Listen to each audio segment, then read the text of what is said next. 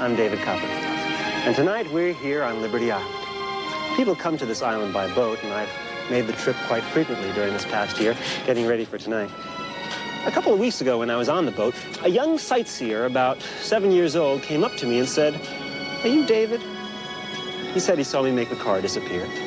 And then he said he saw me make the jet plane disappear. I thanked him, and I watched as he looked up at the Statue of Liberty. Then at me. Then back to the statue. Then back to me. Finally, he looked me right in the eye and said, "Are you thinking what I think you're thinking?" Well, that's what I was thinking, all right. And tonight, he and I and you are going to find out if it can be done. Can the Statue of Liberty really disappear? Well, one thing's for sure. It won't be done with camera tricks. All the magic you'll see on your television screen tonight is what you could see if you were right here or part of live audience. For example, right now let's go on a little magical journey. To where? Well, you'll find out.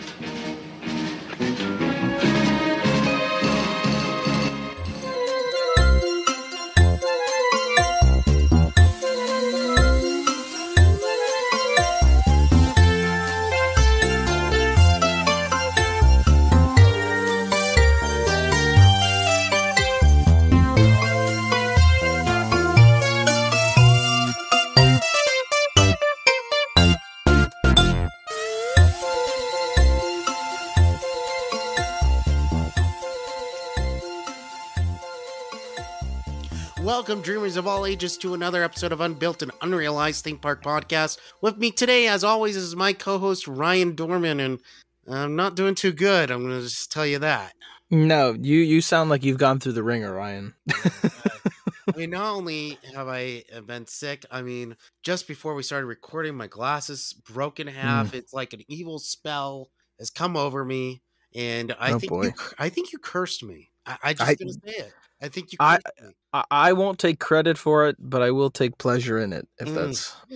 and this all started last Thursday when I sat down in the movie theater. And you know what happened is that I watched Ant-Man and the Wasp: Quantumania, and it wasn't good. It was bad. I told you. Everyone, these movies are bad. Everyone's just starting to realize that they're exactly the same movies they've been for the past 10 years. I like the first two Ant-Men. I like those movies. Watch them again. Watch them outside of the kind of bubble. Why wouldn't the third one be nothing but an absolute delight? But it wasn't. It was kind of boring, and it stayed in the quantum realm for too long. It wasted the Ant-Man characters, and I like MODOK. That was weird. You didn't see no, of course I didn't go see it. No. Yeah. I have better things to do with my time. You're better off not wasting your time with the MCU. That's right. I'm a big Zack Snyder guy now. Yeah, he tells it like it is. You're now like going to the more like the MCU. I don't believe in the MCU. I think Zack Snyder can bring all of his stuff back to Netflix. James Gunn. He's making what's that movie he's making for Netflix right now? Is it Rebel Moon or something like that? I have no clue. I honestly don't know. Zack Snyder is not somebody I keep on my radar that strongly. All I know about this Ant-Man movie is that Peyton Reed decided that it would be a good idea to make a big action movie instead of a comedy movie like he's known for. I don't know. That's awful lot of credit you're giving the Peyton. That's a good point. Okay, well then, how about this? It seems like in the span since, at the very least, Thor Ragnarok and now, Marvel basically decided to just stop giving directors any control of their movies, because you're getting cheesy children movies from Taika Waititi and you're getting action movies from Peyton Reed. Right. But don't worry. Instead of giving the directors control, Kevin Feige put the writer of 238 episodes of Jimmy Kimmel Live on the scene, which for me is actually a qualifier that you're better than movies. So the fact he was so nice and came down to the movies is so commendable. Thank you, Jeff. I also wouldn't put too much weight. Well, what are you going to put it on? That so you think it's Feige? He doesn't make the movie? No way. You sound like the Star Wars fans who blame Kathleen Kennedy. Well, no, I mean, They just produce the I'm movies. saying Kevin Feige has this clear vision, and he clearly wanted is like, okay, this Ant-Man movie, where should we go next? It should be in the quantum realm, and I think that drove many of these bad decisions that were made. I mean, surely, right? There was some, yeah, we should introduce these characters today. Yes, they need to do these things, and yeah, we need to set up Kang, I guess. But like, I don't know. At the end of the day, these two people directed and wrote the movie, and it's poorly written and poorly directed, from what I gather. And I don't think me seeing it would allow me to.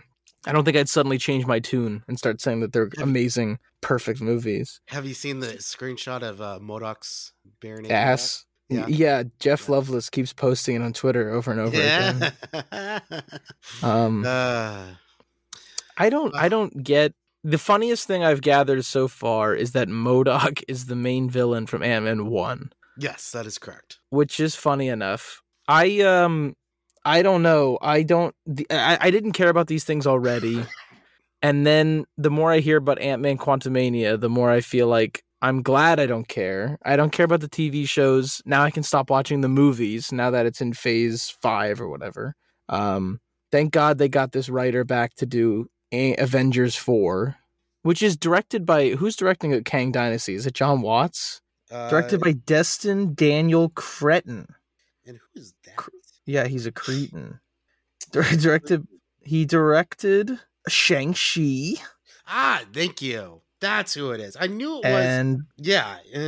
Okay, thank you. I knew it was an MCU director, but it was like, I don't think it's John Watts. I think it's another one. And yeah, it's a Shang-Chi guy. That's it.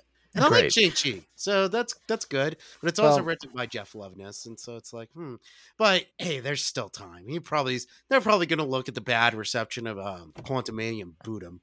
Well, what is like the thought? What is the thought? I guess because you want to hire in-house, because maybe it's a lot cheaper to hire somebody already on the payroll and ABC than to go to Marvel. Because I guess if you're like Kevin Feige, what's the process in your head? Are you just watching Jimmy Kimmel on ABC one night and saying, that guy who wrote the 15th Trump joke of this episode? Please. They're just looking for somebody to do punch up and put things together on a page from a story treatment. I honestly think you're right. They're there to like slot in segments and go, this is how you make this, and then we're gonna kind of rub it this way and flex it this way. I don't see the credited writers having too much. I don't think they're actually like forming what's happening. I think that's all happening in a separate story room. Yeah, they're just writers for hire. Because I think that was one of the big troubles that Raimi was having on Multiverse of Madness. Is that he obviously the movie has his distinctive visual style, but it's still kind of crap because the writing is kind of crap. I like it. I like it, but like, I don't know. I liked it in a bubble. Things can be crap and like enjoyable, I guess. I don't know. When I go to try a new thing at Taco Bell, if you ask me what I thought of it, I'd say, yeah, it's crap, but I guess I kind liked it. Wrong. It's a little bit better. It's delicious. It's art. It's a 7.5. Yeah, I'm kind of, you've been, the whole butt of the joke for like months now has been that you were just excited that Ant-Man was coming, because every time we talk about a Marvel, I'd be like, oh, it sucks. It just shattered my heart. Well, what happens next? Like, do you go back to being a Marvel fan? I'll watch Loki. So anyways, with that said, it's time to move on to our main topic, and we're going to get a little magical in our topic this week about David Copperfield.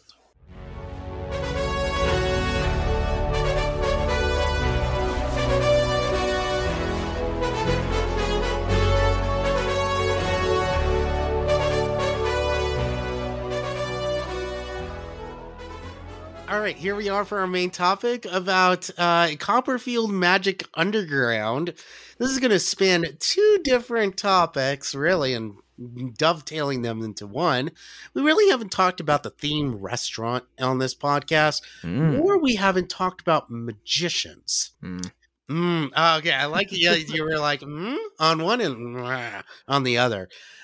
So you don't really, have you ever seen a magic show? No, I've never actually seen one in person. Really? Well, obviously, I think your access to magic shows is a lot better than mine. Right. Yes, that's true. Yeah, I think that I don't know. They've never really been big over here, and when I've been in Vegas, I've never really been interested. I would watch Penn and Teller's TV show, I guess. Okay. The Fool Us. I always kind of like that one, but Have you ever gone into the Disneyland Magic Shop and watched the demonstration? I've never seen a demonstration. Maybe I've seen one or two demonstrations. I don't know, but Yeah. I have been in there. Yes. Never gone to a birthday party and some bad magician is No. performing. Have you? You know what? No, technically I was no. gonna say, like I don't think it's a they did cliche. that anymore. It's just a cliche that I always think of. We did for one. It's funny we didn't mention this. For one birthday, we actually had a costumed character show up, and would you guess what the costume character was? I'll give you a hint. We discussed this character on this recent miniseries. Roger Rabbit? Yes. Really? We had a costumed Roger Rabbit show up at one of our birthday parties. This is really Yeah. interesting. Yeah, it's a very odd memory, but I was like, that's right. This a guy dressed as Roger Rabbit has showed up. And I think was Roger Rabbit really that big, such that they had like knockoff Roger costumes? Yeah, he was huge in the early 90s. That's just hard for me to believe. I mean, I believe it, but it's just like in my present view, I've never even seen a Roger Rabbit plushie. Right. I grew up in Magic Town, and I've seen a few magic shows before. And I remember one of my favorite things growing up was this is probably before your time, but on Fox they would often air this television special called Magician's Secrets Revealed, where you get to see how they pull off the illusions that magicians do. And the great thing about magic, if you're a fan of theme parks, you are a fan of magic. It's just true. What? Yeah, absolutely. Illusion, right? Right. Yeah. So as Job in Arrested Development would say, illusion, Michael. Trick is something a whore does for money. And the Haunted Mansion is just one illusion after another. It's just right. It's just all a bunch of just magic tricks. Illusion, Michael. Trick is something a whore does for money. One after another. And that's what a magic show is, really. Like these elaborate magic shows. We'll talk about Copperfield's show. You have gone to a themed restaurant, I assume. You've gone to, Rainforest Cafe or T-Rex? Oh, absolutely. I mean, there was a Rainforest Cafe. There's like two in New Jersey. I've been to Planet Hollywood. I swear I've been to other kinds. I've been to like in DC, there's like colonial themed restaurants. Yeah, I've done a lot of those. Oh, okay, cool. Colonial themed restaurants. What is that like? This was a bar that just opened up in Georgetown. If there's any DC people listening, it's a bar that it's not like colonial themed where people are dressed up like as colonial. It's not like historically colonial themed. It's almost like kind of like Trader Sam's in that style. That it's there's like colonial design inside, and all of the drinks are like modern. A lot of the drinks are like modern interpretations of older colonial food and drinks. But it's definitely not like a historical thing. It's more of just like a thematic inspiration. But sure, yeah, I mean, thematic restaurants are the ways that you can bring theme parks to really any place without having to spend a big buck on stuff. Right, which is the funny thing because they were usually in tourist corridors anyways, but sometimes you would have it in your backyard. Well, that's what always confused me is like, why on earth would I go to Rainforest Cafe if I'm at the Animal Kingdom? Right, exactly. What was I? Maybe in the 90s it was a different kind of feeling, but True. And the thing is, I mean, the funny thing about the Rainforest Cafe in Animal Kingdom, and it's always what made me laugh, is that it's accessible to guests inside and outside the park.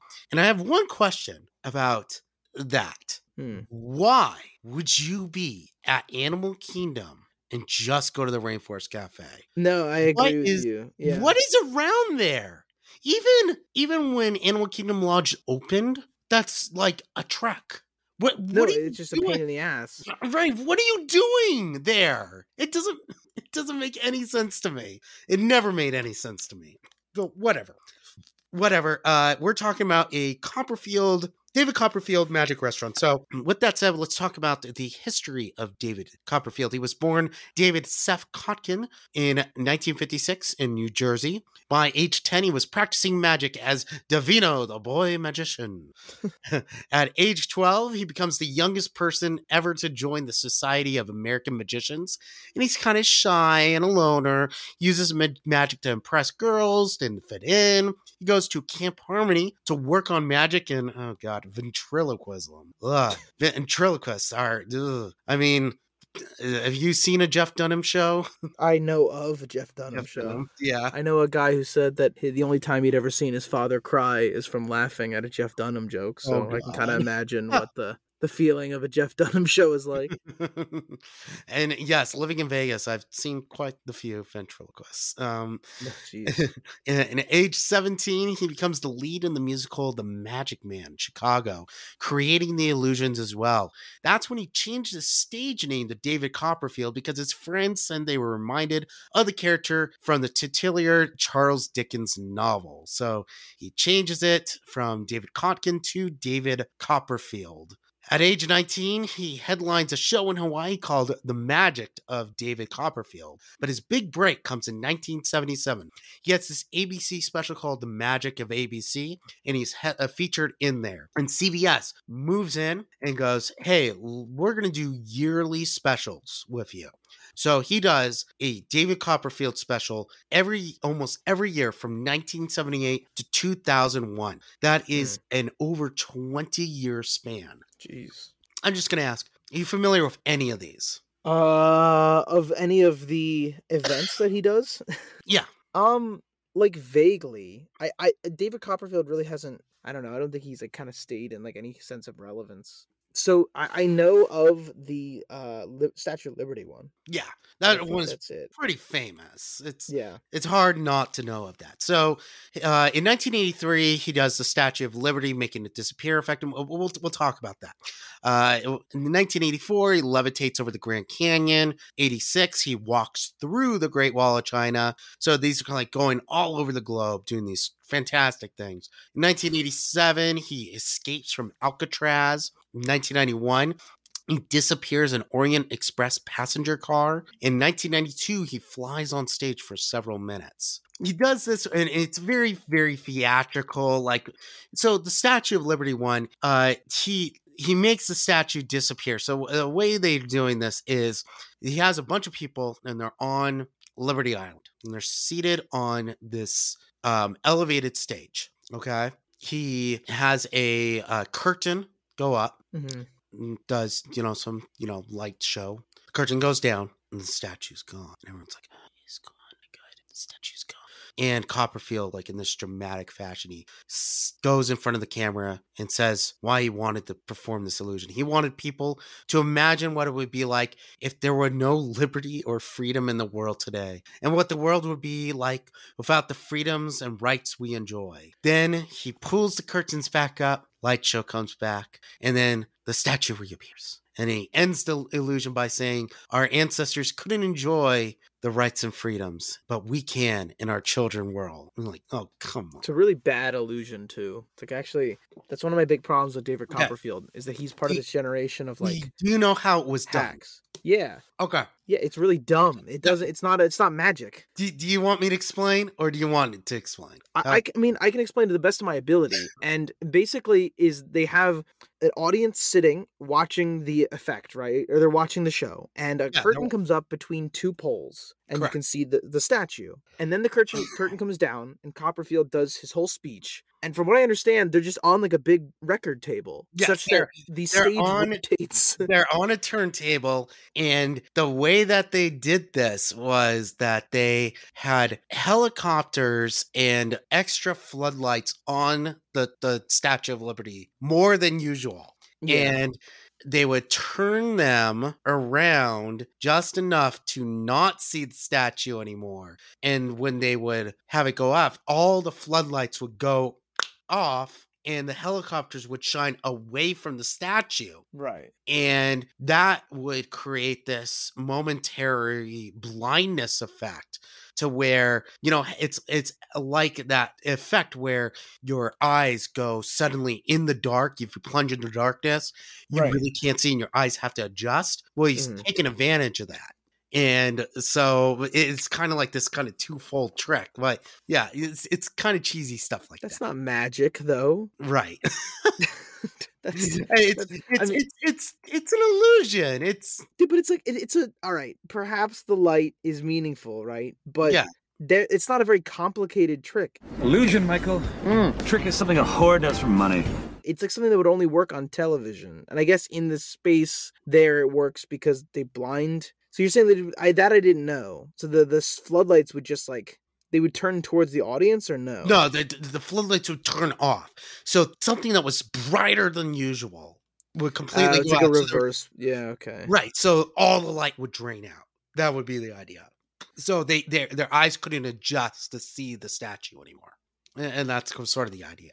I'm reading now I'm reading about an article now about it. Yeah, that's interesting. And I guess they it seems like they actually put like a fake platform where they use like helicopters to make it like yes, that's true. Yes. you could see this is where the statue used to be. Like if you don't pay too much attention and look behind this, would you be able to look behind the statue and say that's not the same? Well, where they were sitting, remember, like the cameras were focused, right? And the audience could not see. They couldn't turn their heads around too much. Gotcha. So it's kind of weird effect. So in 1996, Copperfield opens a Broadway show called Dreams and Nightmares and breaks records at the Martin Beck Theater.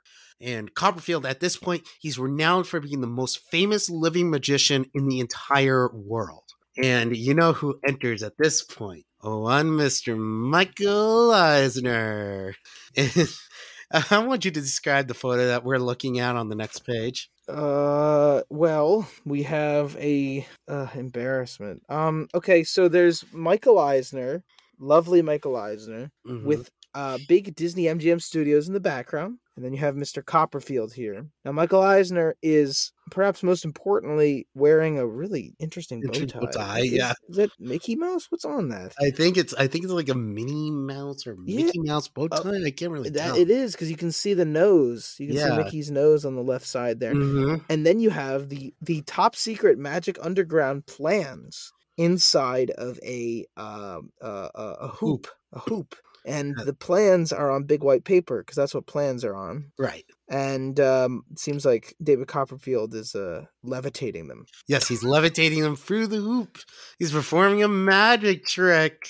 Don't you love this? Okay, so the rise of the theme restaurant began with Planet Hollywood and Hard Rock Cafe in the late 80s and early 90s, continuing with Rainforest Cafe and stumbling from there. The idea, of course, is to make your dining a themed experience which immerses you in a feeling or setting.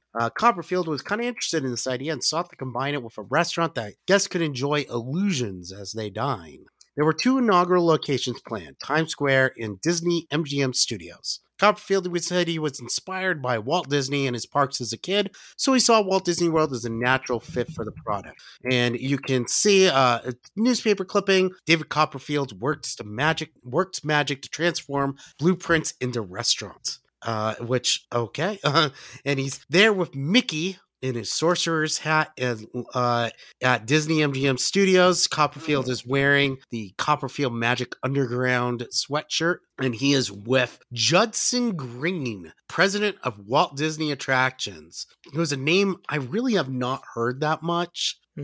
He was the president of basically what was, how Josh D'Amaro's the head of Disney Parks Experiences and Projects or Products, whatever. Yeah. He's basically that role right now. So this is the Bob Chapek or the Josh D'Amaro of the late 90s. And he's there to review blueprints and discuss the construction of Copperfield Magic Underground. This magic-themed restaurant, set to open in 1998, will offer guests grand illusions as they dine on American and international fare. The 30,000 square foot restaurants will have entrances in both inside and outside of Disney MGM Studios. Eisner said at the press conference announcement in 1996, as Walt Disney Imagineers do at our theme parks, David Copperfield creates magic on a grand scale. You can see the similarity there. We are very pleased to have the master of illusion, David Copperfield, join us to bring a spectacular new adventure to our guests at Walt Disney World Resort. He will take the concept of dining entertainment to a new dimension. And this is the most famous aspect of it. So usually these unbuilt attractions, they go unnoticed to most guests because nobody ever talks about them. But in this case, you could actually see existence of it right at the entrance.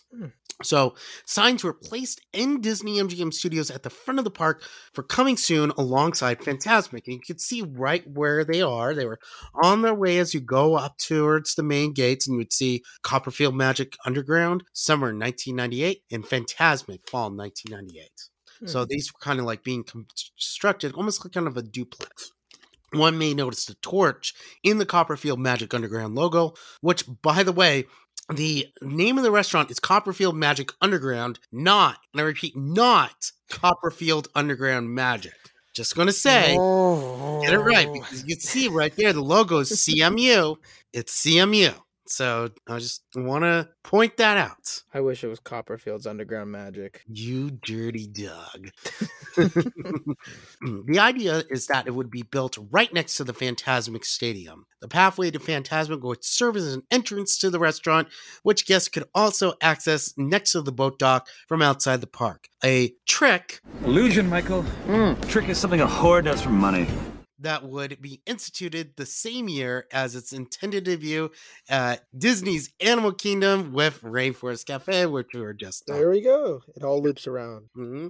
Okay, so this is a piece of a map from that late 90s Disney MGM Studios, and you can see where Fantasmic is. So you see that green space right there. That is where Copperfield Magic Underground would have been. And you can see the boat dock there, right?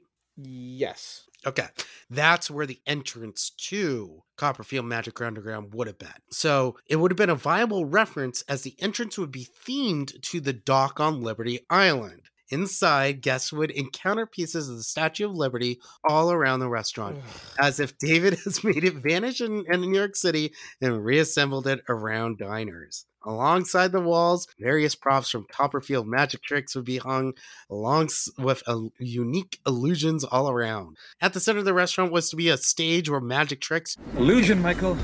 Trick is something a whore does for money. Would be occasionally performed.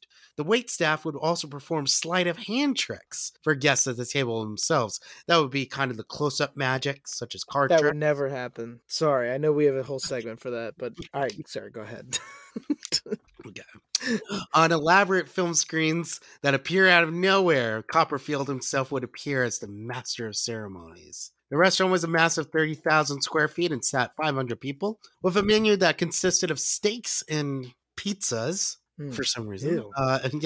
And other items Copperfield has enjoyed while touring the world. A 2,000 square foot gift shop, of course, would be attached at the outside entrance that would sell logo merch as well as magic kits and maybe a VHS of a Copperfield special or two. So that was Copperfield Magic Underground at Disney MGM Studios. Pizza and steak. Is what I would personally combine together. That's the magic, Ryan, is that they made pizza and steak finally together at last. Now, I believe it's a Skyliner station around this area. No, not at all. Skyliner station's in the parking lot. This is still the boat section for a boardwalk and then Yacht and Beach. But it's fairly near. Like, could you get off the Skyliner and just go to Copperfield Magic Underground? If you wanted to, I guess. Yeah. I don't know. I'm sorry, just doesn't make any sense to me. Both of these ideas, the Rainforest Cafe at Disney MGM, Disney Animal Kingdom, and Copperfield Magic Underground at Disney MGM. Why would people travel direct to just Disney MGM Studios? There's nothing else around. There's not even like a hotel that's within walking distance. Well, Why? I'm more sympathetic to like the MGM decision because while Boardwalk and Yacht and Beach aren't close, it's Mhm. close enough that you It's can take a close enough. boat. Animal Yeah. Kingdom is like the furthest out park in the entire resort. It's a Yeah. nightmare to get over there sometimes. So like, yeah, I don't know why you'd have a restaurant there that you also have in Disney Springs. Yeah. So slash Alright. Downtown Disney. Eisner was entertaining the idea and let Copperfield purchase a lease in the spot at Disney MGM Studios while they focused on opening the first restaurant in Times Square for 1997. Now, the Times Square restaurant actually got 85% complete and had an elaborate backstory. There's a very gothic exterior of the Colossal Monuments Unlimited headquarters, founded by Daniel Cooperage in the early 20th century. Colossal Monuments Unlimited, Daniel Cooperage. Gee. Ugh.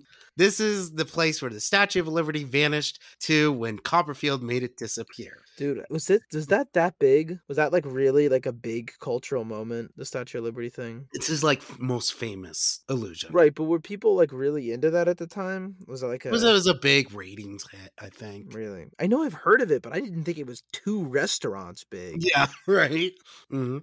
A sign outside for Heineken beer and 2 other sponsors on metal trusses would elaborately perform a 90-second light show flanked by 2 torches and change it into the marquee for Copperfield Magic Underground. So the idea is you had the usual Times Square advertisements, but twice every hour, it would turn into the Copperfield Magic Underground signage. Mm. Inside the atrium, guests would encounter a model of the Statue of Liberty and enter a restaurant on multiple levels, similar, if not slightly smaller, than the Disney MGM Studios location. But Copperfield didn't actually invest his own money in the restaurant, smart guy, but was very hands-on. The project kept getting delayed as he demanded more and more crazy illusions and gaudy architecture inside. He became pretty controlling. There was cost overruns becoming too much, and the financial team pulled out from Copperfield's involvement, seeking the rebrand with Vegas magician Lance Burton, who you probably have never heard of. Who the hell is that? Exactly. Right. Lance Burton is a very Vegas specific magician. No longer performs here. He retired about a decade or so ago. But yeah. Why? Nobody knows who Lance Burton is outside of Las Vegas.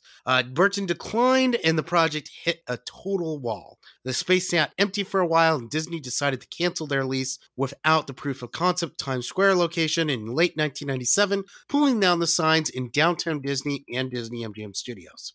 Fantasmic was then given the go-ahead to move on without the neighboring restaurant, which some say was being redesigned to actually have the restaurant underneath it for a while. Fantasmic opened in 1999, a year behind schedule due to the Copperfield Magic Underground delays.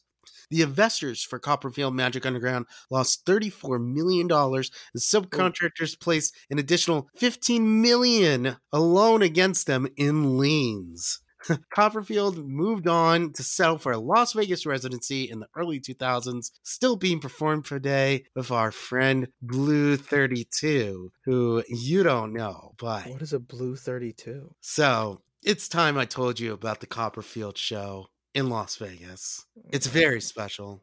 If our viewers don't want to hear about the Copperfield show in Las Vegas, they could skip ahead about a few minutes. But the Copperfield show here ends with a very schmaltzy narrative segment where Copperfield discovers that his father worked for Area 51 and recovers a alien who is performed by a standalone audio animatronic. Jeez. So the entire last 30 minutes revolves around a interactive audio animatronic alien named Blue 32, voiced by Rob Paulson. And there is a UFO effect, and it is very, very silly and very funny and very theme parky. How long has he been doing Blue 32?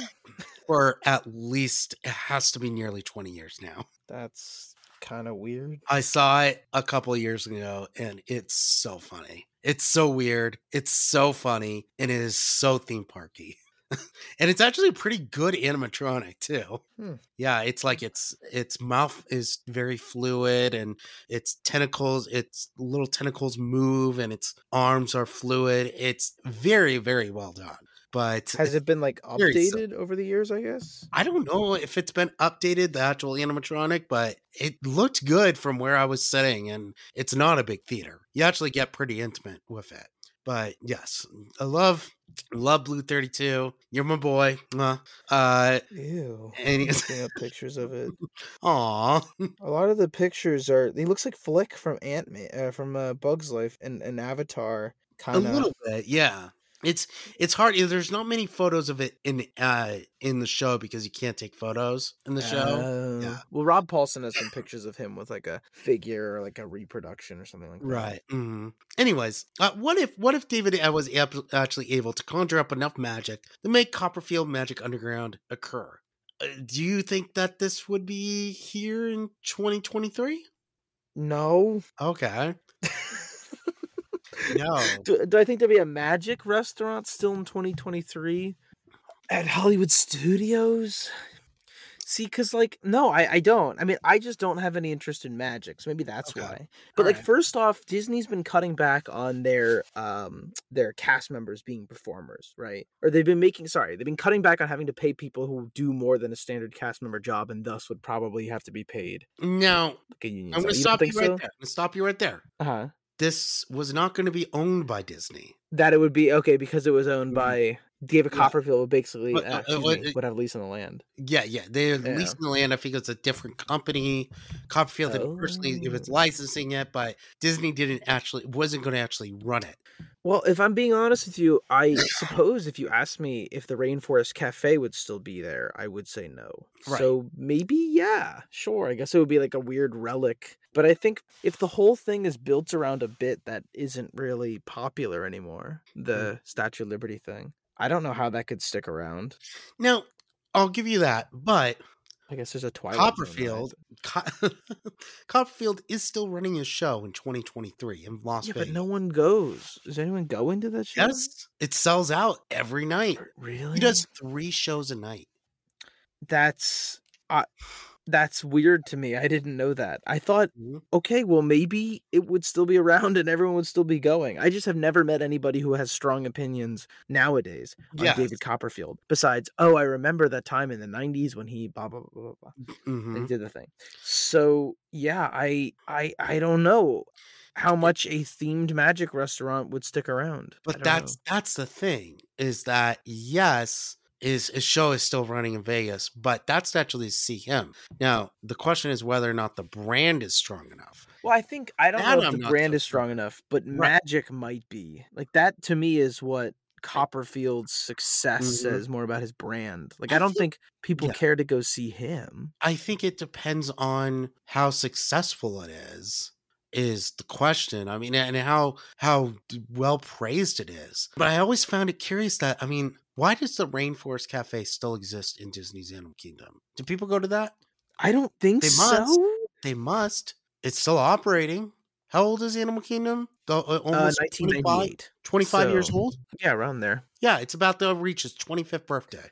That Rainforest Cafe's been running for 25 years. I don't think Disney has any reason to like charge them rent. Like, I mean, I know they're going to charge like a lease, of course, but I don't see any reason they would evict them. That there's going to be like a prime real estate that Disney actively doesn't want there. It's True. outside of the resort. Excuse me, it's outside of the park. Mhm. It's essentially worthless. Mhm. It would just collect dust if they didn't currently use it. Maybe that's what would happen with Copperfield. I mean, the ESPN zone was open for months and months and months. Right.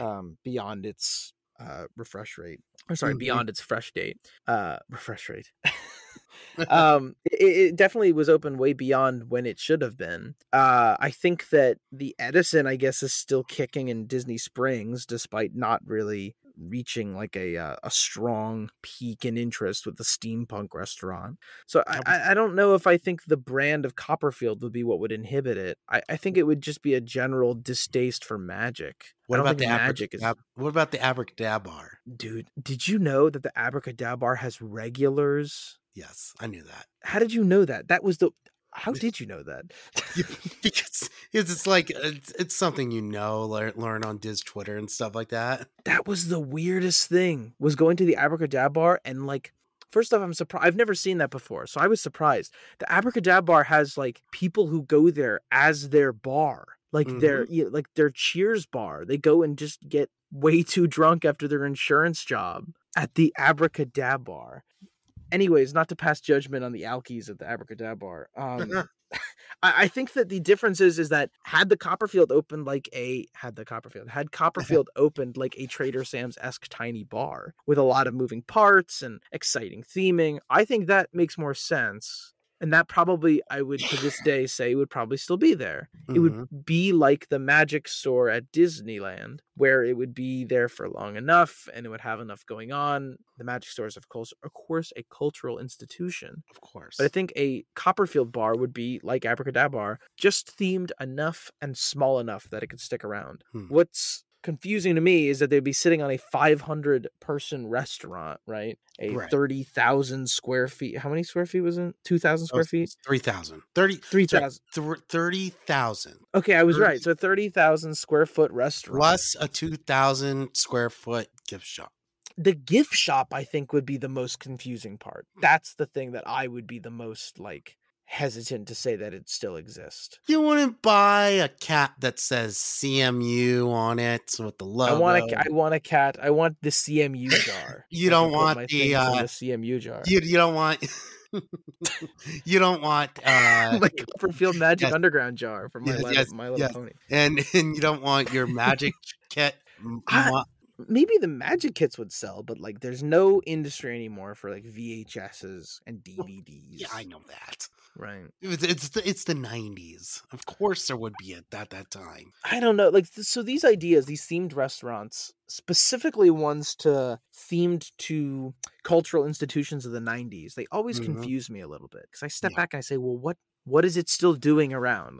But Planet Hollywood is still popular. The one in Disney Springs it's still around and people go there. Planet Hollywood brand is cratering like crazy. They only have 6 locations. When I say popular, I mean that in theme parks and highly trafficked areas, people are going. I would say the Hard Rock Cafe is the only one that's really hanging on. Rainforest Cafe has also been plummeting recently. I don't know. But is it me or it feels so hypocritical to say this as a theme park fan, but is it me or the T-Rex Cafe? It seems like the most miserable place on earth. Oh, T-Rex Cafe is garbage. T-Rex Cafe is horrible.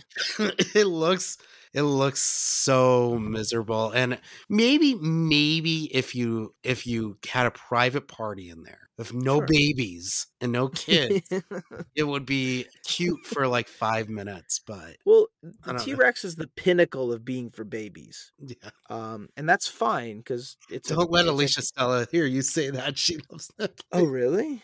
She loves T-Rex Cafe. I didn't know that. Anyways, yeah, it's for babies. And the thing about Rainforest Cafe is I think it's obviously for kids, and they've definitely pivoted it towards kids more and more. But the Rainforest Cafes have bars and steaks. They're T-Rex trying to be this bar? Weird. I don't think so. Oh, if Alicia Stella hears that, she won't care. She doesn't. I'm no longer going to listen to the Unbuilt podcast. Playful spooks have interrupted our tour. Please remain seated in your doom buggy. We will proceed in just a moment.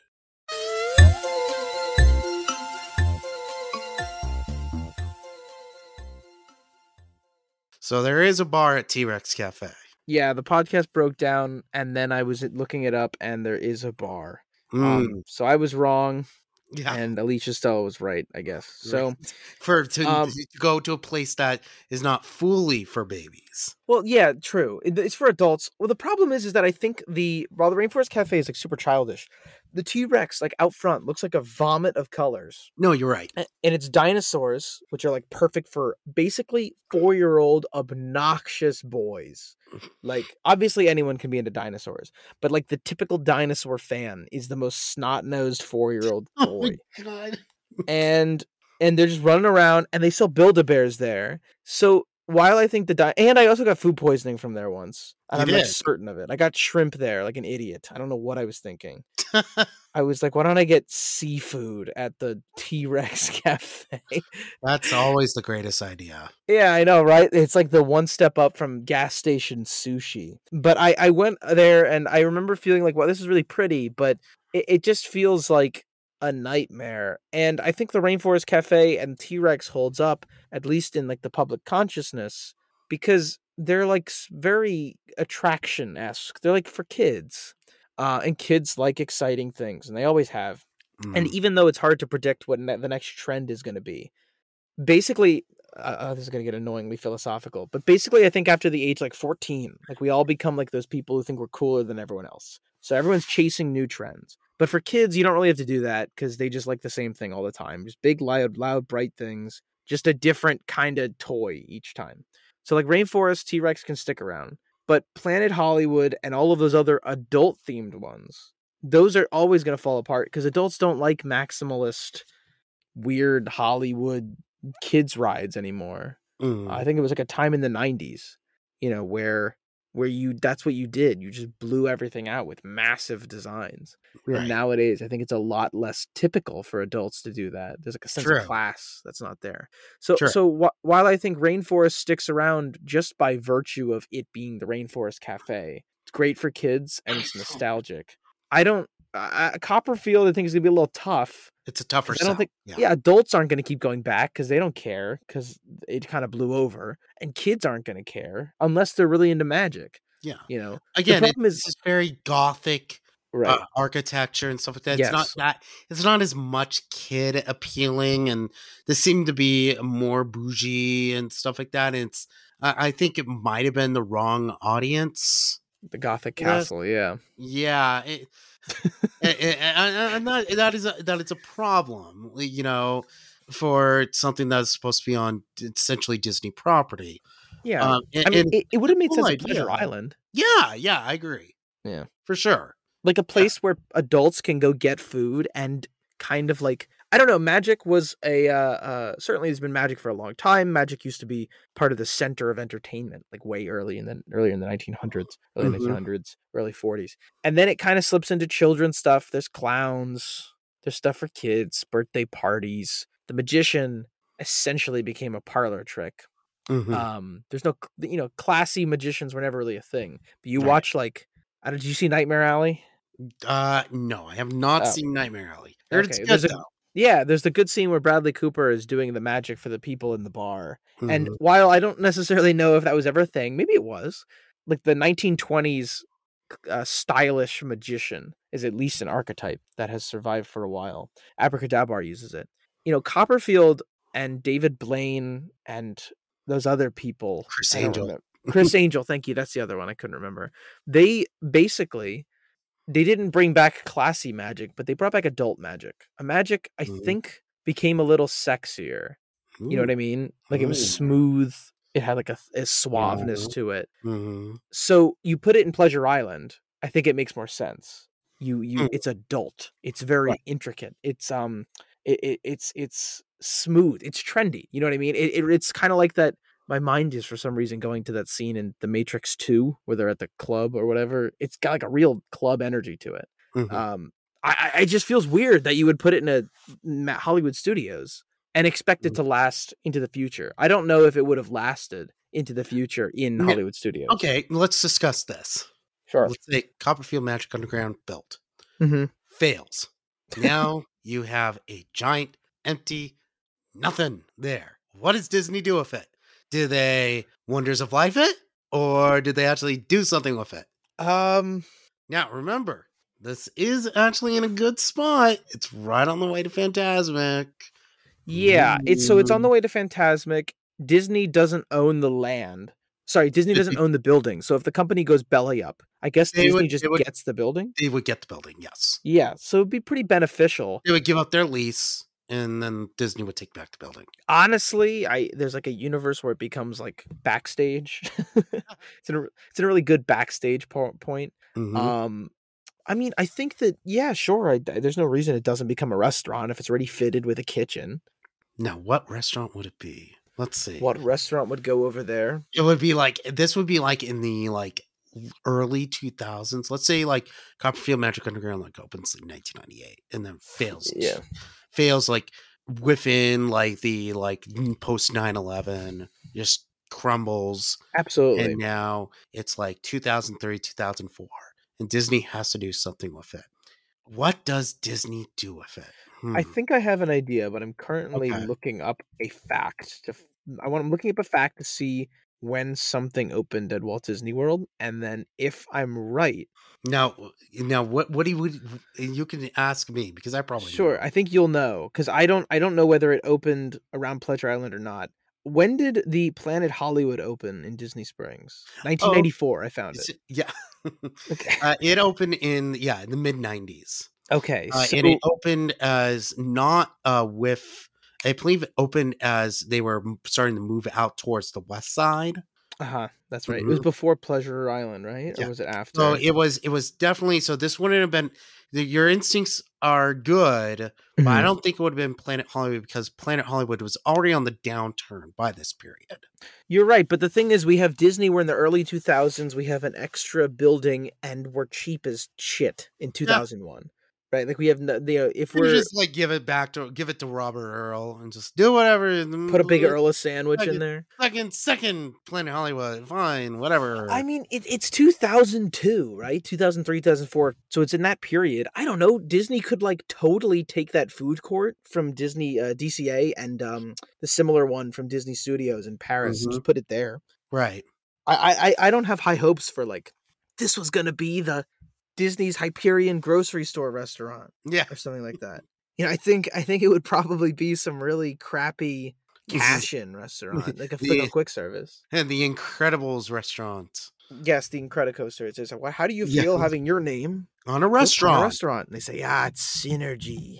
Is that what she says? Yeah, it's synergy, darling. It's something like that. I didn't remember that actually when I was on last, and it hit me like a ton of bricks. Oh my god, I feel like I'm 17 again.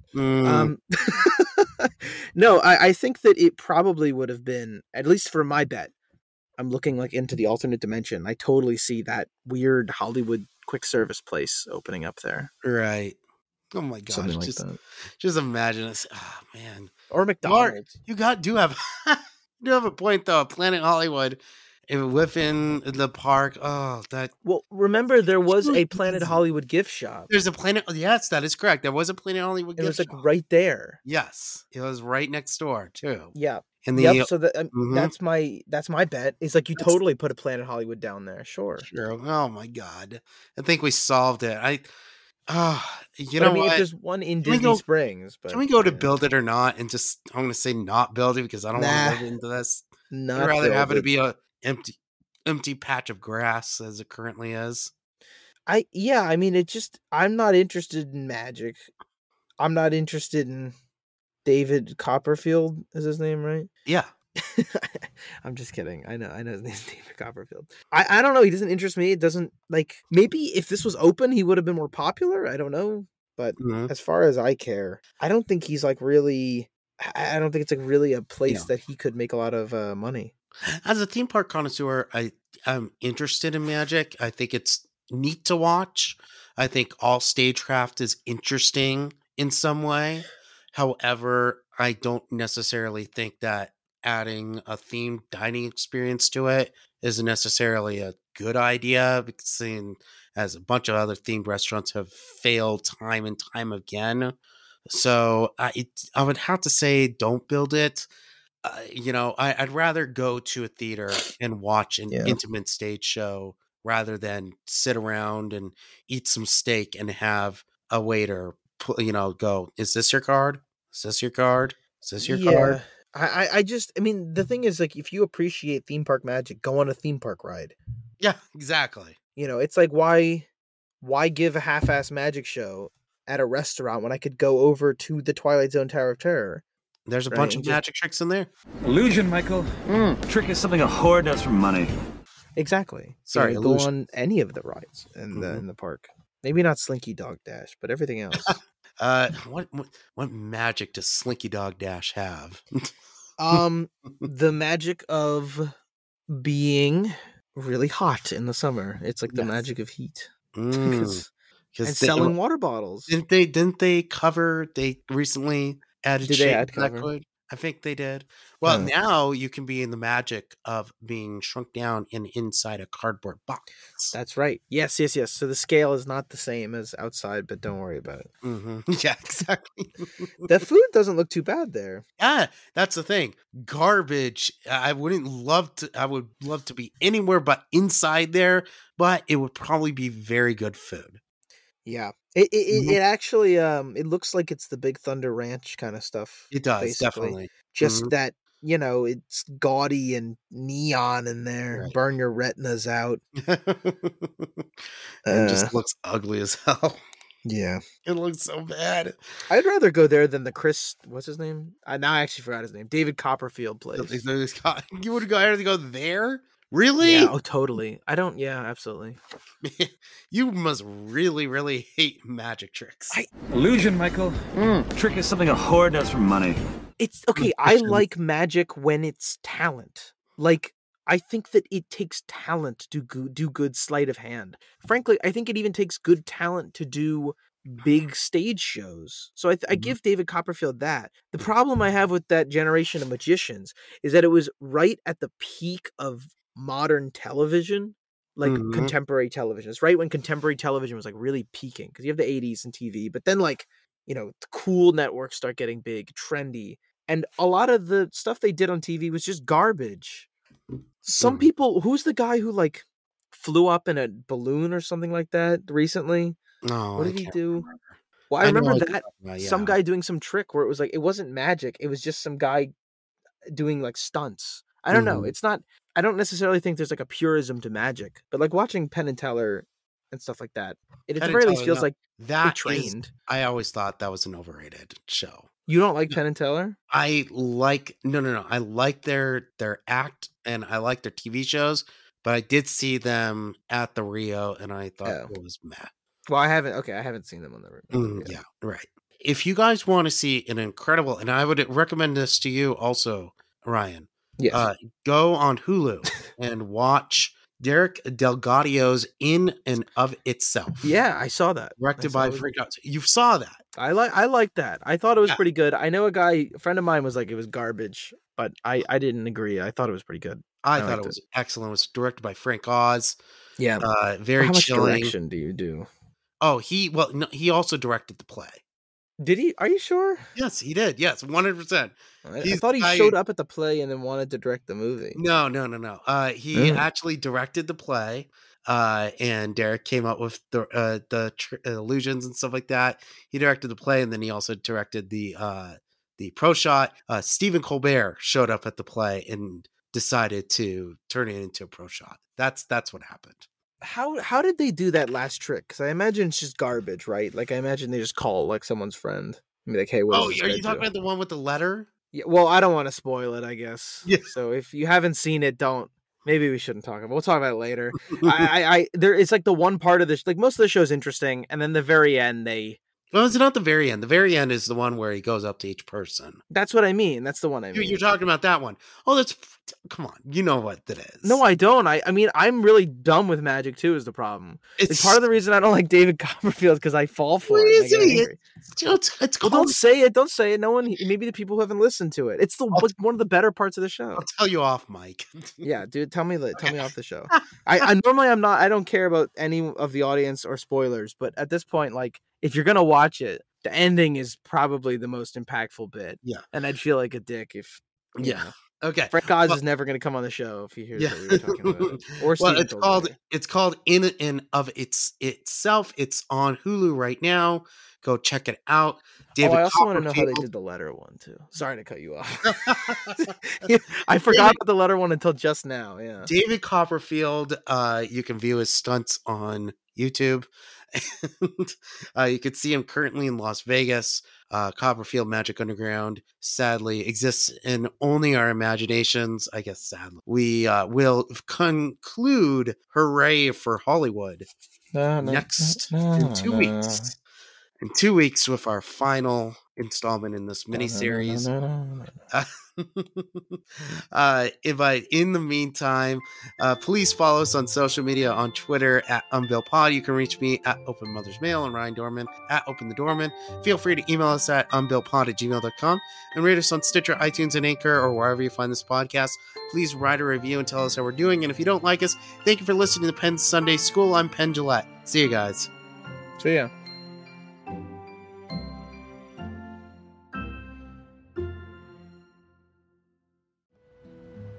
Hang on a sec. That's part of your trick, right? No. That's not my trick, Michael. On the next Arrested Development. It's my illusion. Michael relives a wedding nightmare. Oh, put him out! My hair! My beautiful hair! Push him in the pool! Why am I not going underwater?